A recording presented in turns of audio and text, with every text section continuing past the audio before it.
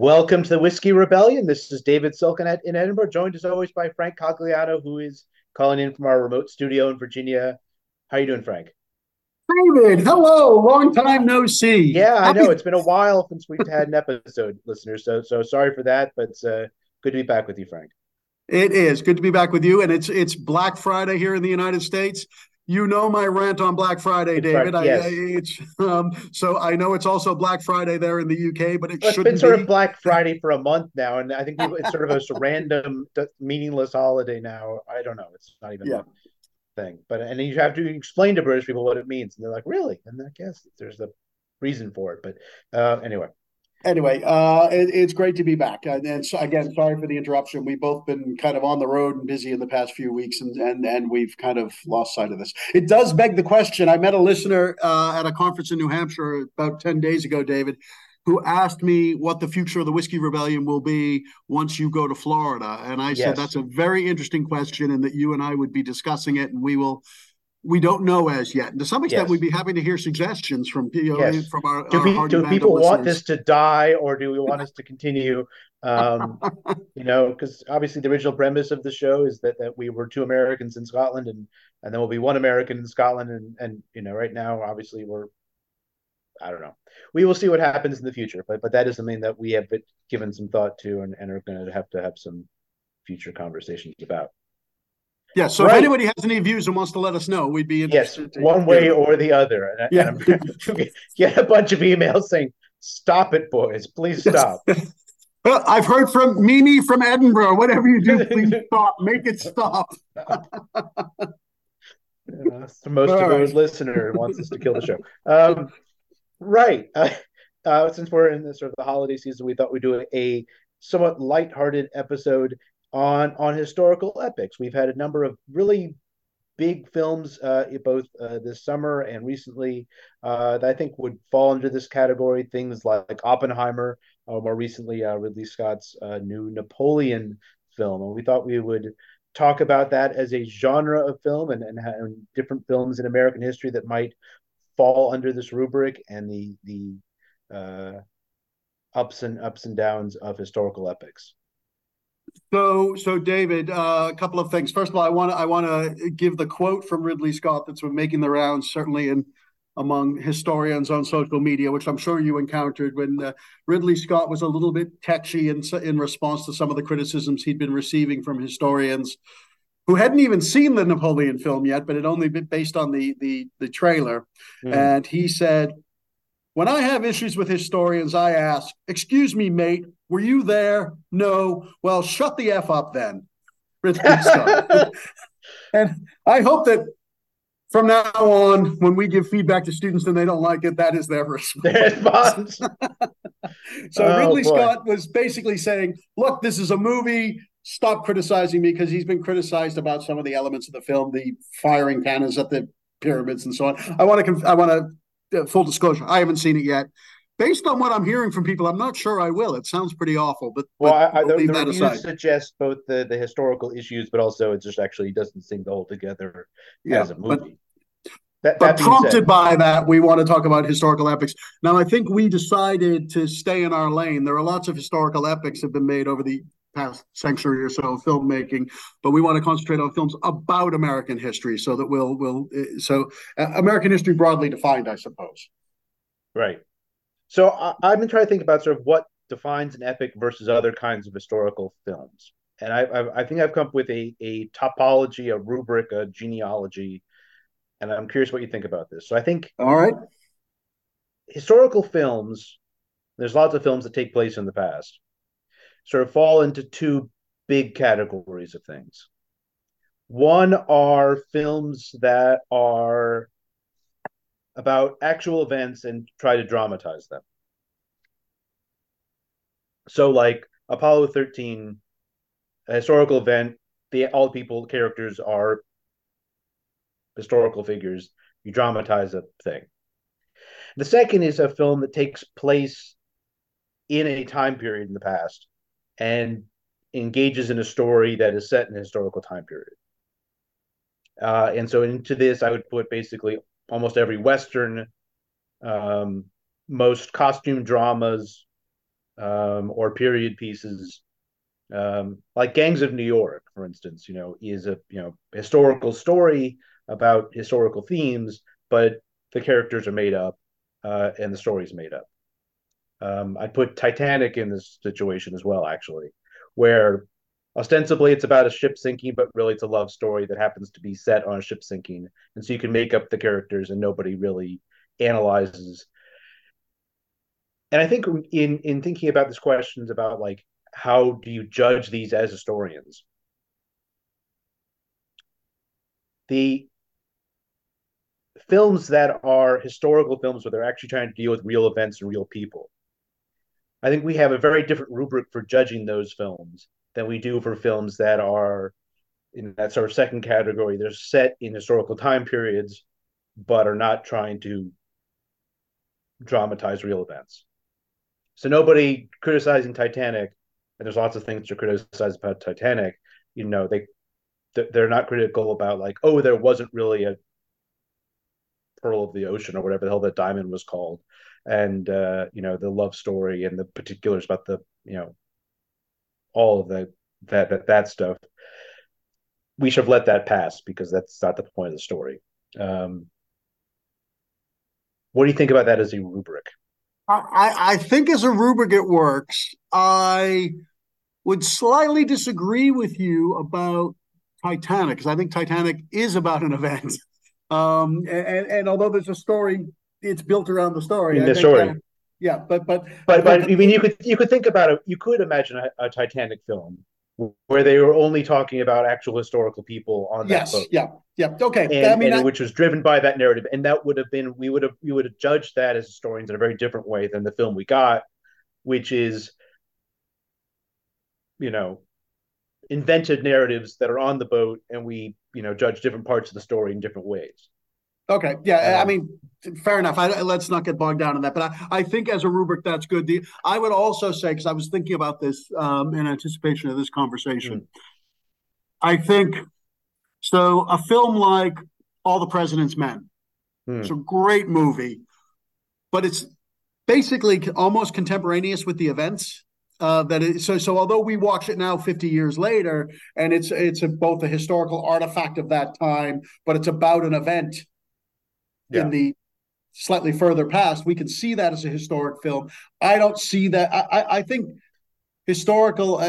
We might even mm, decide on how we define an epic, but let's leave that aside for the moment. I think a movie has to be at least one generation removed from the historic events that it's depicting if it's going to fit into our discussion today. So that's a qualifier I yeah, would add. Does fair that make enough. Okay, sense? sure. So Casablanca, for example, great, one of my favorite films, but Mm, it's about the period in which it was made. It's a contemporaneous film. yeah. Oh, I think that's also then somebody says a costume drama too, where the Right. historical setting is really it's a fictional story that is using that particular time period for being recent in the recent past to tell very particular kinds of stories. Of the kinds that are historical films, though, I think there's two subtypes, Okay. and the two subtypes are the biopic, where it's talking about an individual person and looking at their life. And the biopics you can subdivide into sort of the historical figure of important significance and the celebrity biopic. And I think those are different genres and people judge those differently. And movies that are based around particular events that are driven by um, either like Apollo 13 is a good example, or Gettysburg, um, Right. or it's very often these kinds of battle scenes or kinds of things. So that's the sort of subdivisions I would think in terms of making sense of historical epics. Okay. Yep. I can accept that. And I have some observations about the directors that I've noticed. I'm curious what you think about this because I think this speaks actually to these recent films, both Oppenheimer and more recently Napoleon.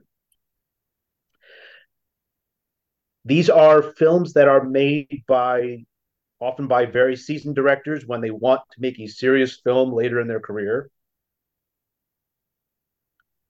They are all very long.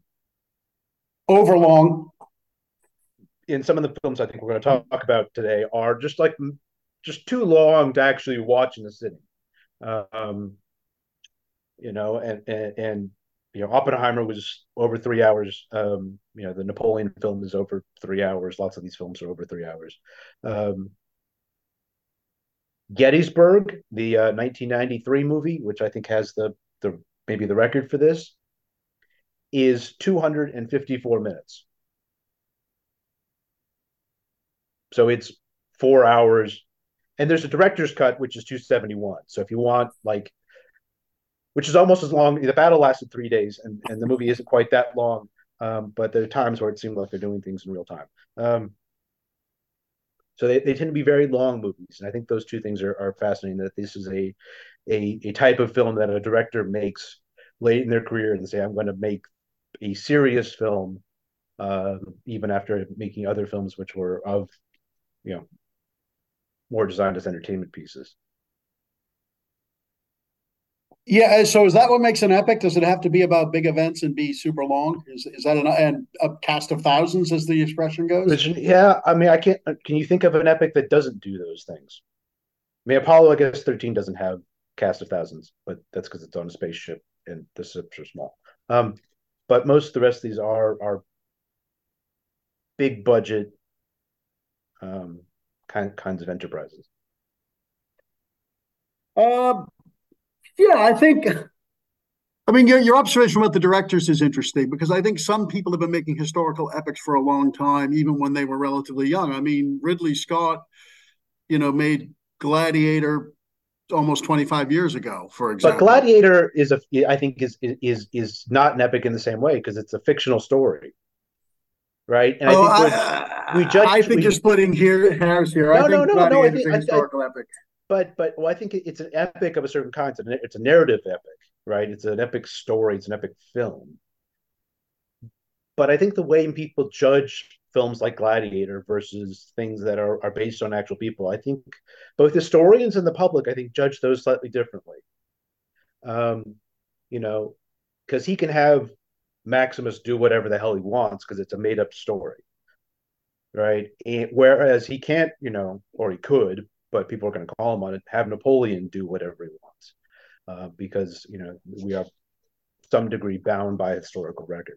And so part of it, I think, is how you market these films. If you say, look, I am going to try to do an epic film that's trying to say something about the past and about the present, and all films of this kind are both saying something about the past and the present. You are in some ways constrained, like historians are, by things like sources and interpretations and evidence. Whereas if you're making Gladiator, you can fuck with stuff just because you want to make a good movie. All right, I think I have a slightly more capacious definition of an epic than you do, but I think let's talk through some examples rather than we're doing what academics do, which is we're heavily theorizing this and not actually talking about anything interesting. So let's move on to some films. Well, so just one final point before we get to the films is I think actually if you look at the history of film, the early history of epic films, I think they don't have all these categories that I just defined that how we sort of think about things in film today didn't exist. And the gulf between what was considered a historical film and a historical fiction was all muddled in the first half of the 20th century. And so when D.W. Griffith makes Birth of a Nation, which has some historical bits in it, but has a lot of fiction built into it, Woodrow Wilson can say it was history written with lightning, supposedly, right? That the conception of what historically accurate is in a film has evolved a lot since early filmmaking until now. But would you consider Birth of a Nation an epic historical film? Because I would. Yeah. But I think that's part of it's the definition. Our definition of what an epic is changed over time. Is the point I'm trying to make, right? All right, I got that. Okay. I mean, as keen listeners will know, I spent several formative semesters as a Soviet studies major, and that meant I took a really interesting course on Russian film, Soviet film, and the best historical epics from that period and are I think Eisenstein's Battleship Potemkin, which Hmm. really does stand the test of time and isn't freighted with the same problematic material that Birth of a Nation is. It's roughly contemporaneous with it, and his Ivan the Terrible, which is a biopic but we're not talking by confining ourselves to American history. We're narrowing the field, I think, Yeah. in a reasonable way. All right, let's talk movies. So are we counting down? Are we drafting? I want to restrict you somewhat. I think I'm restricting you. I don't think we can have films about the same events. So the Civil War has so many films. I was thinking about this, and I have envy about this as an 18th century guy because my century doesn't. So I think you can have Glory or Lincoln or Gettysburg. You can't have all three. All three. Jesus Christ. Well, so I mean, I think that's it's intriguing about what periods of American history end up with these kinds of films and which don't, right? And the Civil War has a disproportionate number of films, both good and bad and malicious and otherwise. Um, in a way, the Revolution doesn't, and I'm No, fascinated by that. There were a couple of early films about the Revolution that were early epics, like D.W. Griffith made one. Um, have you ever seen America Made in 1924? I have not. It's a silent film that he was asked to make by Daughters of the American Revolution, Okay. and it wasn't great. Um, so I think you can pass on that 3 or 4 hour experience of a silent film. But D.W. Griffith was doing obviously lots of obviously The Birth of a Nation. A film I know you haven't seen is which was an early epic was The Spirit of '76, made in 1917. And the reason why I'm pretty confident you haven't seen it is because there are no surviving copies. Do you know the story of this film? Yeah, that's the one where people were sent to. They were convicted, weren't they, under the Sedition Act for making the British Yeah, the enemies, right? yeah. So the director was a German American guy named Robert Goldstein. Um, and it was this is the silent film era, and it's a weird film, at least the descriptions of it. It's the main character is a woman who is half a white Quaker but half Native American, who has this love affair with George III, but he scorns her, and weird stuff happens. But it premieres in May of 1917, so right 1 month after the U.S. enters World War One.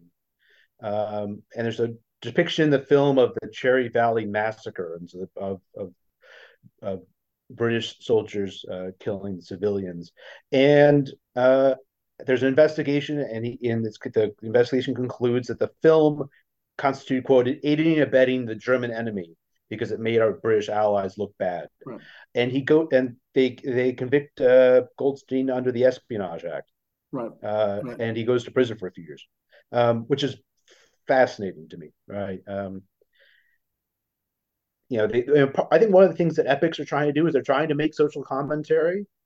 I mean, I think oftentimes they are films about the past that are also about the present. I think this Of is course. one where, obviously, all films are about the present because they're trying to at least make money, if nothing else, but also maybe have some social commentary. And that's one where I'm not sure that was his intention, but that was clearly the way it was read.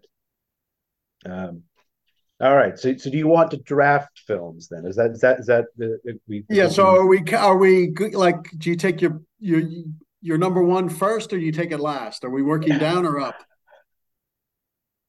How many are we calling for here? Well, I don't know. And so and yeah, we're drafting them. So if I pick one, you can't pick it, right? Jesus And Christ. vice Okay. versa. So All okay. right. So what do you And call? I don't think you can have more than one Okay. Civil War film. Although No. I Oh, think there's a fine. debate to be had about, say, Glory versus Lincoln, Okay. because one is a biopic, one with your rubric. But Yeah. I think this makes it, Although Lincoln is intriguing in my let's get to topology. it. Let's get to it. Okay. Let's get to it. Sorry. So yeah, take your number one first then.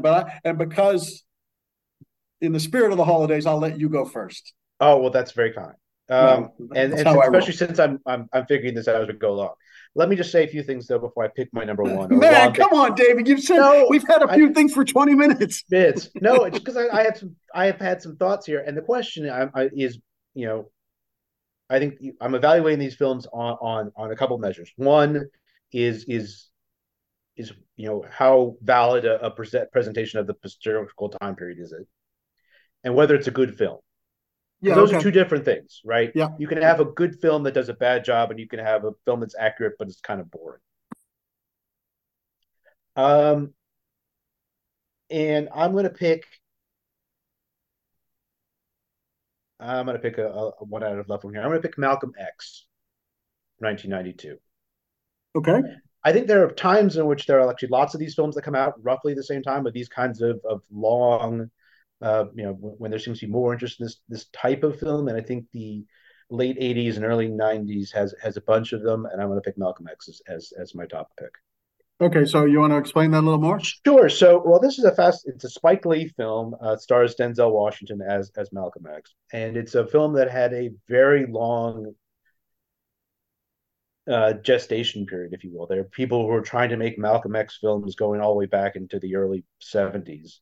Um, Malcolm X dies, of course, in 1965, and the autobiography is published and whatnot. But there's a variety of iterations of Malcolm X films.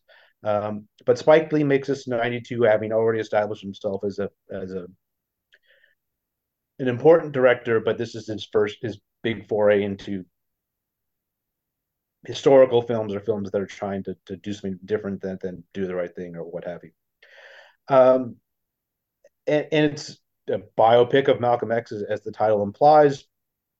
It was a film that Spike Lee had difficulty getting funding for because lots of studios didn't want to put money behind a black filmmaker making a serious film about a controversial figure from the recent past at that point. And so it's a film that ends up getting funded by black celebrities in large part.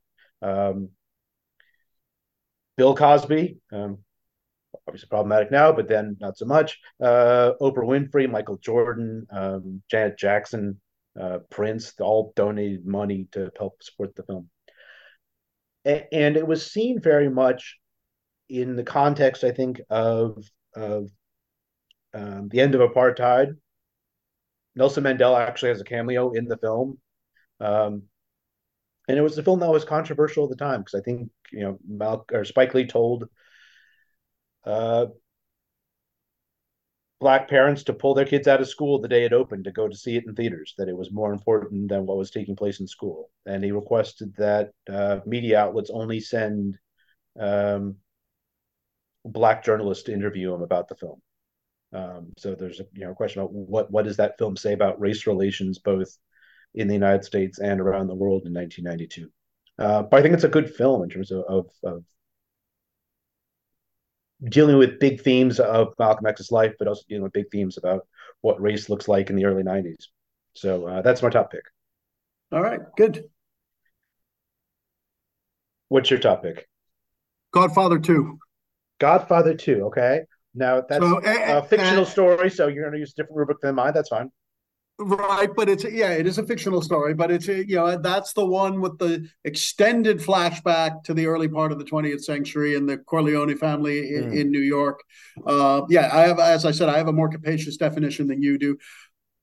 In thinking about this, it's amazing how many, and again, I'm going to confine myself. So if you can't do lots of Civil War movies, there are lots of gangster films that I think would actually count as historical epics. The Irishman, for example, I think fits your rubric. It's certainly long.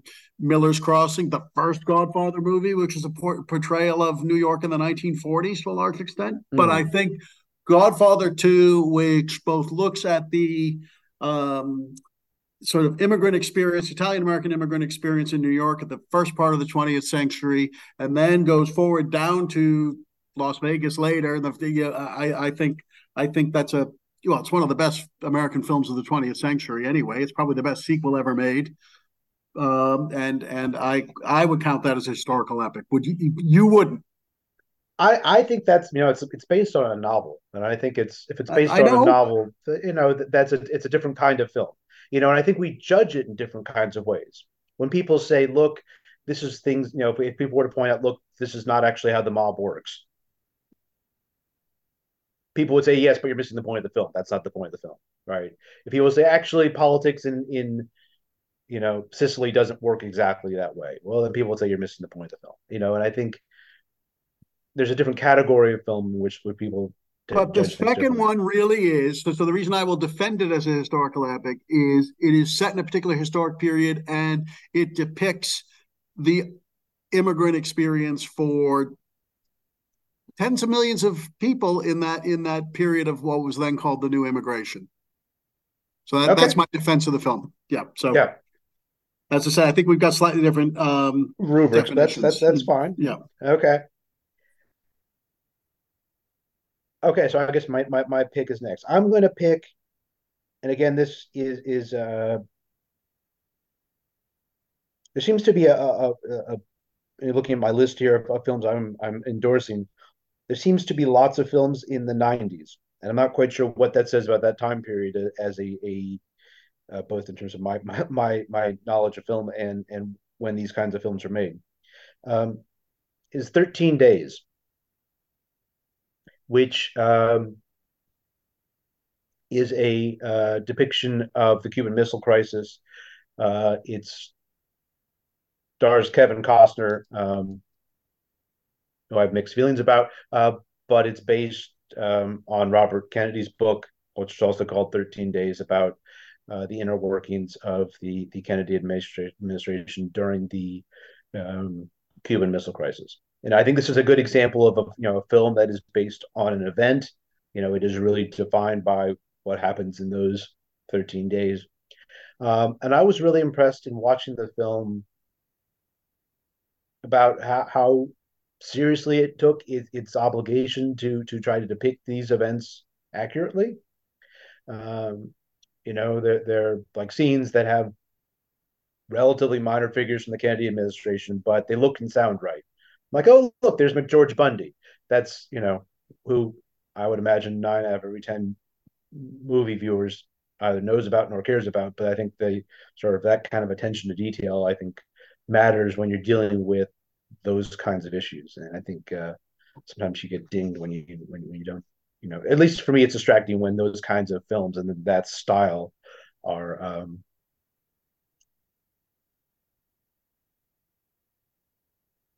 don't have that kind of attention to detail. Have you seen 13 Days? I have. Yeah, it's very good. Yeah. It's a good choice. But what I'm wondering about is, and again, is the challenge, especially if we're using your criteria, uh, when they're well-known events or what we think are Mm. well-known events or events, big events involving well-known people, we Mm. become concerned about how accurate the people are, right? I Yeah. mean, and is that distracting? Doesn't matter. Again, we Well, don't care. We don't know what Spartacus looked like, so we don't care yeah. that Kirk Douglas plays him, right? It's fine. Well, so I guess the question, with an event like that is and does the film work as a film? And is there dramatic tension? Are you worried about whether or not World War III is going to break out? Given that we all know that World War III doesn't break out, do you feel in the film like you're worried that it will? Right. And I think the fact that they're able to dramatize an event where we all know the ending, but still make it suspenseful enough to make the decisions made by the characters slash historical actors meaningful. That I think is a real trick, to be able to dramatize something and give it that kind of dramatic weight that that 2 or 3 or 3+ hours in a film. Um, make that a meaningful cinema experience, whether you know the story or not, right? And I think thinking about how well things do at the box office, I don't think 13 Days did great compared to No. obviously like The Godfather, but it did okay. Um, and trying to do both of those things well, to speak to multiple audiences, somebody who either knows a lot about that topic and somebody who doesn't know anything at all about that topic, is a real trick. And so people can do it successfully. I find that very impressive. Okay. Um, Now, What's your number? well, I'm torn now tactically, since mine aren't Oh, necessarily tactically. in order of preference. But like, are we playing a game? Are we in competition with each other? Do I want to grab something ahead of you? So I am It's not a now. competition, Frank. We're Well, allies and not enemies. David, let us not forget there is absolutely nothing at stake in this conversation. That's fair enough. So I'm torn then in my Civil War entry, and it's amazing how many of these are war films. I mean, Mm, I tried to not just do war films, in fact, but I think I'm torn between Glory and Lincoln, and I'm mm. going to take Glory because I think Okay. of all the Civil War films, Glory is the best one. I would agree with that. That was going to be Yeah. my next pick anyway. So good. You Ah, can take it. Good. yes. I guess thank you. I just think Okay. it's. In fact, I recently had cause to rewatch it on an airplane, and it's really good, and it Yeah. really holds up. And there's very little fighting in it. Actually, it's not Mm, really a war movie in the sense that in the sense that like Gettysburg, which I don't mm. think is a very good film, is endless, and No. there's a lot of fighting in it. But Glory's not really about fighting. It's about race and the Civil War and race in the United States. And I just think it holds up well. I think the acting performances are all great. It's the best thing Matthew Mm. Broderick ever did, probably. Morgan Freeman's great. Denzel Washington. It's a really good film, and it holds up really well. Although I've drafted it, I'm happy to defer to you with the subject area expertise. Yeah. If you Well, so and I it's in that think same time period as well. Then no, I when think you're right. There's this window where there's a lot of these kinds of films. That I've seen Glory dozens of times. I've shown it to students dozens of times, and actually, that film is probably the reason why I'm here. Right? Like I think my interest in the Civil War dates back to that film, and I think you know that and the Ken Burns documentary came out about the same time, and I think that's an interesting moment. Um, I think it stands up very well as a film. I think there's some interesting choices it makes that if that film were to be made today would be different. In as much as I think as all the listeners probably know, that Glory is a story of the 54th Massachusetts Regiment, which is one of the first Black regiments. But it tells the story of that regiment through the eyes of its white officer. And if you think about who are the characters in that film who are historical figures, well, you've got uh, Robert Gould Shaw, who is the Matthew Broderick character. There's a couple of other white officers who are based on real people. Frederick Douglass has a cameo for like 15 seconds. Uh, Governor Andrew has a cameo for 2 seconds. So there's some historical people who are in there. The African American characters are all fiction. And one could imagine a different version of that story or a different version of that movie that centers actual historical figures that we know about. Like two of Frederick Douglass's sons were in that regiment.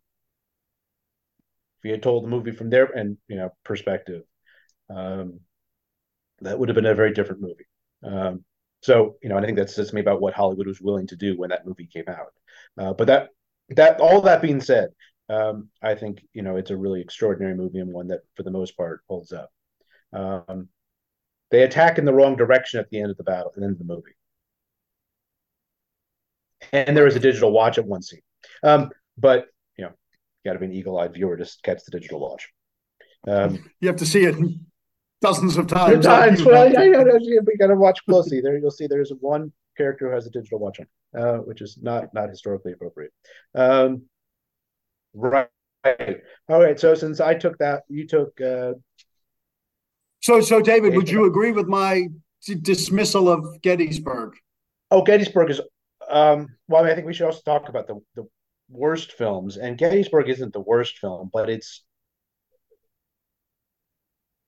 So just for background for those people who haven't seen Gettysburg, it's directed by Ron Maxwell. It came out in 1993, so it's also in this sort of early 90s heyday of these kinds of things. It's based on Michael Shera's book Killer Angels, so it's based on a historical novel, the one that was fairly deeply researched. It starred a bunch of important people. Martin Sheen was in it as Robert E. Lee. Jeff Daniels was in it. Everybody's in it. I mean, Sam Elliott's in it. yeah. And it was created by Ted Turner. He was sort of put up the money behind it. And originally it was supposed to be, I think, like a mini series on TNT. But then when they saw early cuts of it, they said, "This is really good. We should release this in theaters." So they did, but it's 4 hours. Like it's when they released it on DVD, it's 2 discs. It's a monster of a movie. And it's a lot of fighting. I mean, there's a lot of people lining up behind various stone walls and shooting at each other, which, if you know the Battle of Gettysburg, they do a good job of recreating most of it. But they actually don't deal with any of the big issues of the war. Like, they don't deal with slavery, they don't deal with secession. Um, it does a lot of. It's very appealing to the kind of people who like the Civil War but don't like to actually talk about slavery or race or any of the sort of big underlying issues of the conflict. Where people who like tactics, they love this movie. People who love heroism and that kind of that's what they're looking to get out of film. They love this movie. I know lots of Civil War buffs watch Gettysburg every year because there are bits of it that are very inspiring if you're inspired by people charging at each other with bayonets. Right. But there was a sequel to Gettysburg, which is worse, which is called Gods and Generals, which I'm not sure whether you've seen that. That's I also have not. about Yeah, it's also about 4 hours, and that's actually also based on another novel. It's based on Michael Shara's son's novel, Jeff Shara's novel. It's about sort of the early Civil War and especially about Stonewall Jackson, and that one's does even a less good job at dealing with slavery and race. So I think that's a really problem. Both of those are pretty problematic films. I can see why some people like Gettysburg, but I think it's the challenge. I think if you're going to have to pick one film that does battlefield Civil War stuff, you definitely should watch Glory. I think that's far and away a better film. So, what's your next choice in the list, David? Oh, geez. Okay, so I'm gonna go with Lincoln. Um, since you took Glory from me. And I took Lincoln's glory from you. you took That'll be our Glory from me. legacy. See, um, and Lincoln's a fascinating film, which I imagine also many of our listeners have seen. It's a weird one because you would think from its title it's a biopic, but it's not. It's actually it's about the 13th Amendment. So, in terms of my topology there, that these films are either biopics or they're about events. This one is actually about an event. It's about the ratification of the 13th Amendment and not actually about Lincoln's life. I think actually in an early version of the film, they were going to make it about the totality of Lincoln's life. But it actually only ends up being only about this relatively brief moment in 1864 and 1865 after Lincoln's reelected, but before his second inaugural. It's a fascinating film in as much as they went to great lengths, I think, to try to get it to be historically accurate. They had a whole team of historians as um, consultants on the film to make sure they got things right. So they got, David Blight was a consultant and Catherine Clinton was a consultant, and they, Spielberg brought in all people who really knew the subject very well to make sure that they were paying attention to detail. And they did interesting things to sort of in that sort of fidelity element. For instance, there's one bit in which you can hear Lincoln's pocket watch ticking. And they went and recorded Lincoln's actual pocket watch ticking so that you could listen to it on the film, and it's actually Lincoln's pocket watch, which seems to me like accuracy, but without actually any point, because a pocket watch sounds like a pocket watch. But I think that's a very, very good film. They make some interesting historical choices that I don't fully understand, but I think it's a the performances are excellent. All right, so what's next for you? Yeah, I would agree with that. And the other thing I would note, David, is of course it's directed by Steven Spielberg, who's Hmm. directed a number of epics, most of which I suspect won't make this list, but could well in other circumstances Hmm. do so. So Schindler's List, not about American history, but of course is a Spielberg film. Saving Private Ryan, which I don't think I'm going to choose, but Yeah, it's a Spielberg movie as well. So I he think it's directed. good that he's He represented there. also directed Amistad, which I think may have been in my honorable mentions list. I'm not sure how long we're going to get, how deep we're going to go in our list, but Yeah. Amistad from 1997, again is trying to depict actual historical events with um, and that was a moderately successful film. What do you think are the worst of these films? I mean, again, we mentioned Gettysburg as being problematic. What films do you think are really bad Oh, The or Patriot. fail in this endeavor? The Okay, so tell me about Patriot. why. Well, it's absurd. It's loosely. Well, sorry, we're getting off track though. I would say The Patriot is my all time worst because that's about the American Revolution, and it's just absurd in its portrayal. It's loosely based on Francis Marion, who was a partisan in South Carolina, who is played by. It's a fictionalized version. It's played by Mel Gibson, but they get some of the fighting stuff. This was one where they used the right muskets and stuff like that, but kind of missed the whole Hmm. point. The British are absurdly evil, and I mean, and Mel Gibson's fictionalized version of Francis Marion. There's a scene where he's paying his black workers. Well, it was South Carolina in the 1770s. He was a So slaveholder, and they kind of tried to fudge that a little bit. So the Patriots top of my list. Yeah, that would be mine. Anyway, but my next on the list, unless you want to talk about bad movies, is well, I'm torn because they're not similar films, and they're a century apart, more than a century apart. So I think I can choose both of them. But okay. I guess I'll go with the a real favorite of mine, the Canadian movie Black Robe. Do you know Black Robe? Oh, I've heard of it, but I've not seen it. Tell me about it. It's made by Bruce Beresford. It's came out in '91, I think, and it's about a Jesuit missionary, the Black Robe, to the Huron in the 1630s. So it's about North American history as opposed. It's certainly not U.S. history, obviously. And it's a really, it came out at approximately the same time as Dances with Wolves did. Hmm. Obviously, Dances with Wolves did much better. But as far as both having a pretty large indigenous cast and also dealing fairly sympathetically and with some sophistication with the whole uh, concept of what we now call settler colonialism. It's a very good movie, and Hmm. it's not an epic in the sense that millions of people went to see it and it made lots and lots of money, but it's a very it's a really really good movie. So I would choose that, and I'm conscious of the time. So the other one that's on my list, which is about a novel, so that might rule it out in your thinking, Hmm. would be Last of the Mohegans, which is a film again approximately the same time. I think that's what 92 maybe. Yeah.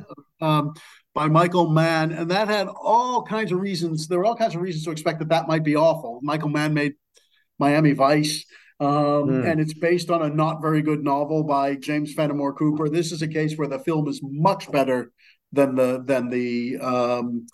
book. Daniel Day Lewis stars. He's in a lot of epics actually, Yeah. and it's a very very good film. And it's set in the period of the 7 Years' War, the French and Indian Wars. It's called in the United States, and to some extent there are some similarities with Black Robe, but it's quite different. It's definitely going for a big audience and being an epic film, and I think it pulls it off. I mean, you must have seen Last of the Mohegans. Do you have a view on that? Yeah. Yeah. Yeah. Yeah. I think one of the interesting things about that film, I think it's true of lots of films that are dealing with Native American issues is how and when they bring in both Native actors and Native consultants into the film. Yeah. And I think about the more recent film Killers of the Flower Moon, where they brought in not only a number of, of, of native actors, but also tried to make sure that they were doing the history and the culture right. And I think Last of the Mohicans, given when that film came out, was did better than most. But It did. It doesn't do as well as Black Robe, though. Well, And so, true. if you watch those two in context, there's an interesting kind of Now, contrast there. But it did pretty well. I agree, and I like Last of the Mohicans. there's a couple of films I want to hear your opinion on before we wrap up. JFK. Hate it. Hate. Endless. Hate it. Endless. It's so long. It ruined a generation of students. It ruined a Well, single. in the sense that we got endless numbers of conspiracy based dissertations from students in the late 90s from student and early aughts from students who'd seen JFK. I mean, the performances are interesting, and if you watch it, I mean, hate it would be an overstatement. That's unfair. Annoyed by it, grossly annoyed by it, because I think yeah, I find it annoying, but interesting. I mean, Kevin Costner's performance is actually quite good in JFK. But that's one.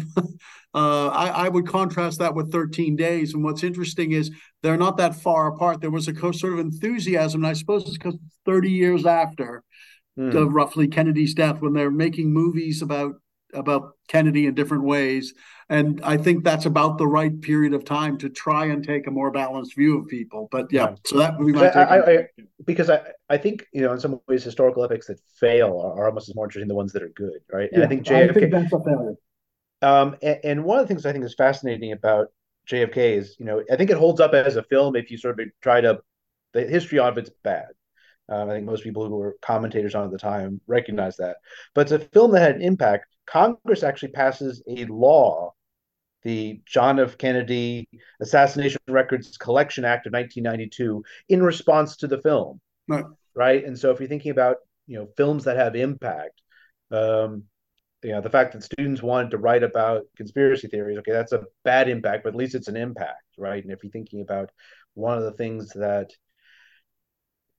I think often drives directors to make films like this is they want not only to make a significant film or a serious film or whatever, they often do want to push the public conversation in some ways. And I think, for all of its failures, JFK did do that. Malcolm X, which came out at the same time, basically, also did that, obviously in very different ways. Right. So I think we've given our listeners some movies to watch if they haven't seen already. Yeah, I just want to name. I'm not gonna. I'm just gonna throw out some names because I had such a long list and this is an impossible thing to do. So things that people should also consider. I mean, we've mentioned Apollo 13 already. I would Apollo 13. I think is a great movie. Argo. Oh yes. Really like Argo. And one, I'm going to stretch this now because there's an American connection, but the Americans are in it as villains, really. But I really like it, and I wonder if it counts as an epic. Chariots of Fire. Good local connection. So yes. Yep. I mean, it's not really about American history. It's about the 1924 Olympics, but and there is a local connection. What else did I have on my list? I think that about covers it. What I will say is, maybe it's like so-called dad history.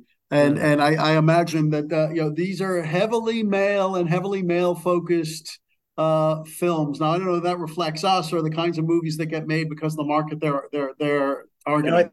I think there's some commentators who've looked at this genre of film and have said they are coded male, and they're also slightly coded conservative, right? That people who gravitate towards this are these kinds of films, especially things like Gettysburg, are trying to depict a sort of glorious past, maybe that never was, but that's there's a certain great man of history narrative embedded within many of these kinds of films, and a certain kinds of narrative tropes. And I think we picked out both some good films and some bad films. But yeah, if anyone tells me that Gettysburg is their favorite film, I'm always a little bit bit worried about them. Not as Well, much as if David, they say that, Gone with the Wind is their favorite film. yeah, You know, what's interesting in the history of but film people, is there was that period in the middle of the 20th century, the first half of the 20th century, going to the middle of the 20th century, when mm, Hollywood really did make epics. I mean, in terms of yeah, casts of thousands, and Argo, for example, I think is a great historical film. I'm not sure it's a mm, historic epic like Gone with the Wind, no, to be sure. although its politics are much more Well, compatible, I think. yeah, and that's a interesting film because it's both a dramatic story and it's one where I think most of the people watching the film don't know the ending, Yeah, right? So I think there's different challenges as a filmmaker when it's a story that everybody knows and the characters everybody knows, and then you have to figure out how to tell it in a compelling way. I think Argo was great because it was a story that very few people knew, and it told it well, with characters that you didn't know whether you should be attached to them or not until, yeah. Anyway, time for last drops, Frank. What you got? Monticello has a new president who will be joining the foundation, the Thomas Jefferson Foundation, as of January 15th. There was a press release put out a week or so ago, well, certainly since our last episode, and she is Jane Kamensky, late of Harvard University, where she ran the Schlesinger Library. And people are looking forward to welcoming Jane here in Charlottesville. So I just wanted to acknowledge that. Her Okay. arrival is imminent. Imminent. Here's imminent. Yes. A very distinguished scholar and also a novelist. So yes, good. What about you, David? I want to recommend or encourage people to attend the Fennel Forum this coming, it's a week from today, December 1st, Friday. And I think most listeners are familiar with the Fennel Lecture Series, but the Fennel Forum is a relatively new sort of spin-off of that, where we're having several historians speaking on a panel on a particular topic.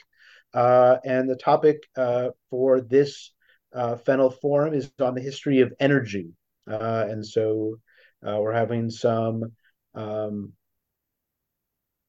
Edinburgh local historians, Martin Chick and Robert Suits. And Robert Suits is the Fennel Early Career Fellow who's been doing much of the organizing for this on the panel.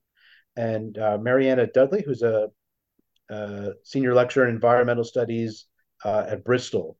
And so it's going to be a forum on the history of energy and what happens when energy consumption and habits change and what that does for societies and the world. And obviously, these are issues that are important in the past, but they're also important in the present, thinking about our demise of our planet that is going to be imminent unless we all of a sudden all change to electric cars and bicycles. So quite relevant. And it's going When to be is both the forum? online. It's Friday, a week from today, December 1st at 5 p.m. till 6:30. But it's going to be both in person in Appleton Tower. People are local here, but also online. I think on Zoom or online somehow. But I will put the link to the Eventbrite so people can join either in person or remotely. So it'll be a good time. I will be there in person. Frank, I think you might be joining remotely or something, but be a very interesting conversation. At least I'm looking forward to it. Yeah, great. Yeah, the Fennel Forum is always excellent. Great. Until next time, Frank. Cheers. Cheers, David.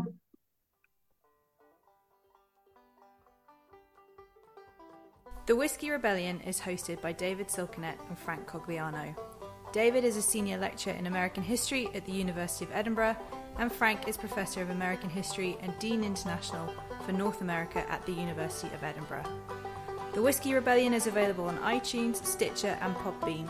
You can follow the show on Twitter at Whiskey Rebel Pod and like the show on Facebook for updates about current and future episodes.